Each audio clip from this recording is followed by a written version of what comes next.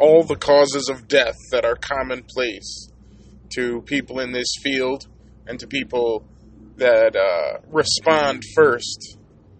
First responders see a whole different side of the world, a whole different set of normals. It's weird, you know? It's interesting when you say something to someone like it's normal and you don't realize how different from everyone else's everyday experience that it is. This episode, I'd like to take a little bit of time just to not tell stories, but maybe just recount just some of the things I've heard through my career, you know, some of the war stories that people tell. I won't be able to get into detail because these aren't my stories. I wasn't on these calls, and maybe some of these I can get some people in and have them tell you some of what they've seen. But before I do that, I like to thank Running Scared Motion Pictures. My buddy Josh DeForge has been like instrumental in me making this podcast. He's a fellow paramedic. He's got a ton of good experience. We've been running the same streets and doing the same calls for a long time now. And he's a firefighter now, but he also has this project, Running Scared Motion Pictures. I've seen some of the stuff that they've put out. He does a really good job. He's a really solid guy. He's a smart guy. He's a good guy. He's a good medic. I just like to thank him for his help. And he put me in touch with Rooster Republic Press. And Rooster Republic, although I've never met the guy who runs it, they, out of the kindness of their heart, and just because Josh put me into contact with them, they made the cover art for this podcast. And it's really awesome to be able to have something that I get to call my own, you know? He made it, he gave it to me, he told me I can use it. It's original artwork. So when you open this podcast and you see that orange ambulance symbol, no rest for the weary, that's Rooster Republic Press, and I appreciate it. I want to thank them for how they've helped me, and I'd like to thank everyone for their feedback. I've gotten so much positive feedback, and I've gotten some negative feedback that's changed the way I do stuff just a little bit, you know, and I appreciate it. Keep it coming. If you need to contact me and you don't know me, leave something in the comments. I appreciate your input, and I appreciate everyone taking some time to listen. So there's this one call where a guy is doing pull-ups off of a 6th floor balcony. He falls and cracks his head open, brain everywhere, gets transported to the hospital. He perished.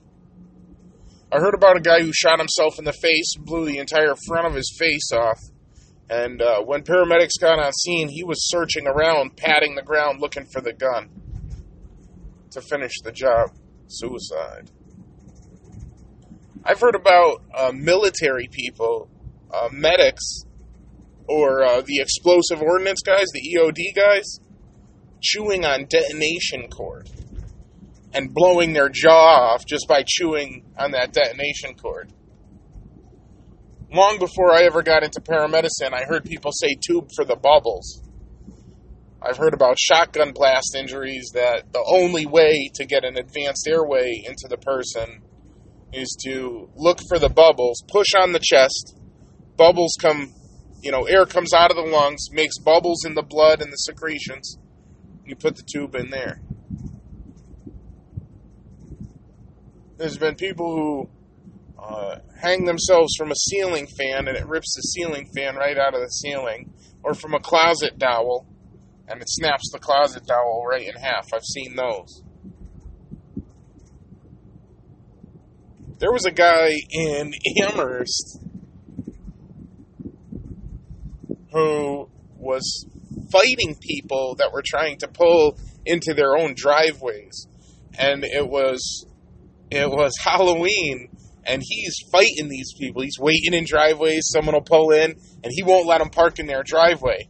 And this guy had a Superman cape on. And I know where that Superman cape is still. So whoever was on that call, I have that cape. Now you know. Some of these calls, some of the things that people have been on. I heard about a paramedic who his first call ever on the road, his first call of his career, was a girl who was sitting in a swing. And she was young. I think he said 7 or 8 years old. She was young. Could have even been younger than that. And she got torn to pieces by Rottweilers. Or I think it was Rotties.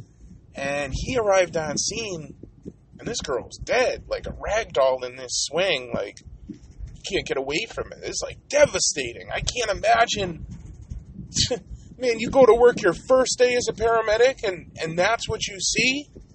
And, to that end, how do you go back day 2? How do you not pick a different job? I think I'd be flipping burgers if that was the way I got initiated into this. I feel like it'd end up making you a pretty hard medic. You're seeing that stuff from the get-go, from the start. There's been people with pacemaker problems. Now, this one's like a little bit more common, I guess because we learned about it in school. But actually, Josh from Running Scared Motion Pictures he showed me a video of the monitor. He had a patient whose pacemaker was setting the rhythm of their heart at like 170 beats per minute or something like that. Like, just the battery starts to die, the pacemaker starts to malfunction, and this pacemaker just runs away. It just goes. How do you fix it? It's a mechanical thing telling their heart how fast to beat. Crazy, crazy stuff. There's so much that there's so much stuff out there. Nobody's seen everything. If you get a medic who said they've seen everything, they're lying to you. They're probably not even a paramedic. Because I feel like it doesn't take long to be in this field before you realize, I don't know nothing. Even after years and years, even after class and schooling, the amount that we've seen, the amount that we know is nothing. And yet still it's so far outside of the normal human existence. This one's mine, and I'll talk about it on another podcast, but people who die in the bathtub, in the bathtub is the one I saw, or one of the ones I saw. There's warm water in a bathtub in the summer. What's it going to do to a person after a week sitting in that? Soup. Make soup. Or a hot tub overnight. 100-degree water? Ugly. When I was on the fire department, one of my partners up there told me they had a person who died on a concrete floor and melted into the floor and was just a stain, basically, on the ground by the time someone found them. Crazy. Crazy. I had a daredevil who was using a Sawzall. He's a famous daredevil. Like, if I told you his name, which I won't, you could Google him.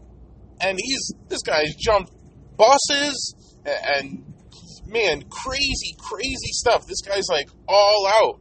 But he was drinking one night and he was cutting a hole into his wall with a Sawzall, and he cut into a 220 line and burned his arm. He blew a hole in his arm from right in the palm of his hand, right out his elbow, and just split all the flesh all the way down, just exposed his bone all the way down to the bone. We brought that guy out to a major burn center in the eastern part of the state.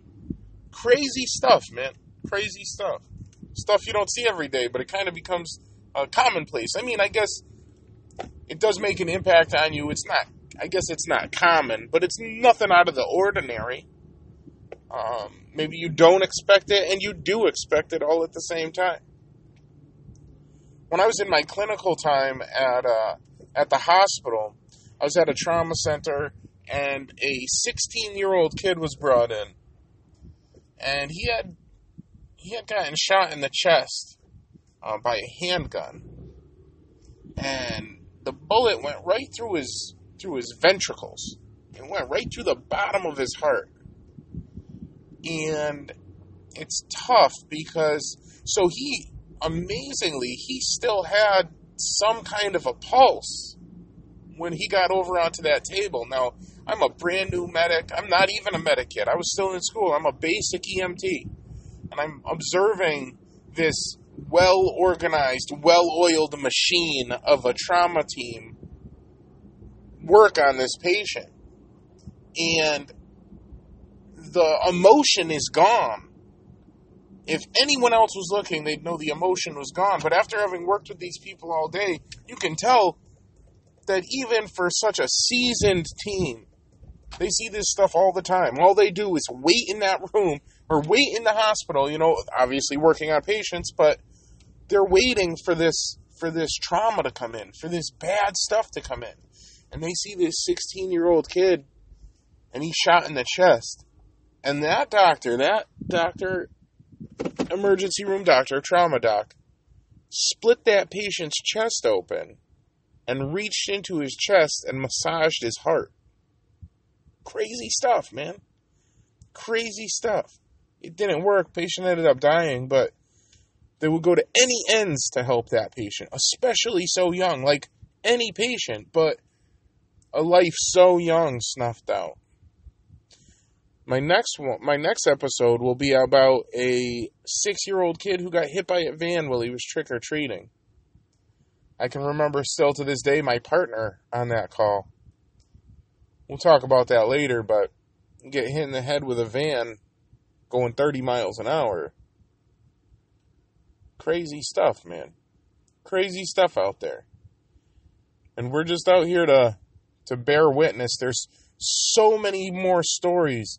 Dialysis fistulas falling out or starting to bleed during transport. A shunt or a fistula is just an open port into your blood vessels. Like, the amount of blood that'll come out of this thing is crazy. And when the blood hits the floor of the ambulance, it reaches out kind of, with the turns and the stops and the goes on the way to the hospital. It spreads out with a big spot and then octopus arms reaching all over the back of the truck. Crazy stuff. How do you stop that? You can put a tourniquet on, but there's a plastic tube in that person's arm that's going to stop that tourniquet from working. Hold pressure and run, There's so many war stories. We sit around these tables. Everybody in the field knows. You sit in the table. You sit in the truck waiting for a call. If you mobile post, some companies wait in the truck for the call. And you start talking to your partner. You start talking about calls you've had. You go on a call and you say, oh, on this call this happened. On this call this happened. Delivering babies. Delivering a baby on the 3rd floor of an apartment building.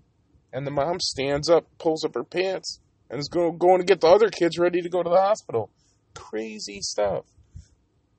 The way patients react to stress, or, it's just human condition. Just the way humans react in these circumstances can just blow your mind. Some people just hunker down, and they're just cold as ice. Just cool, smooth. I had a deputy on the fire department I worked on. The world could crash around this guy, and he was put together. I never saw the guy sweat in my life. His hair was never out of place one day in his life. You work a 24-hour shift, the hardest shift you ever worked, and this guy is crisp and clean, ironed clothes, and looking fresh. Shined boots. And then some people can hold it together on the call and fall apart after. And some people get mad, and some people rage quit, and some people rip their shirt off. Some people yell at their partners or yell at dispatch, break stuff. It's crazy, There's a lot of stuff out there. There's no point to this episode. It's just, I wanted to give props to Running Scared Motion Pictures. I wanted to give props to Rooster Republic Press. And, I wanted to give props to every partner I've ever worked with, every story I've ever heard. I appreciate the people that are out here doing this stuff. And from personal experience, I know what it takes, and I know the toll it can put on someone's life, and I know we're out here having normal reactions to abnormal situations. And I appreciate the first responders, the cops, the firefighters, the military. People in war zones obviously see much more than this. I appreciate you guys and girls, and I thank you for what you do. I thank everyone out there for listening, and that's all there is to say about that.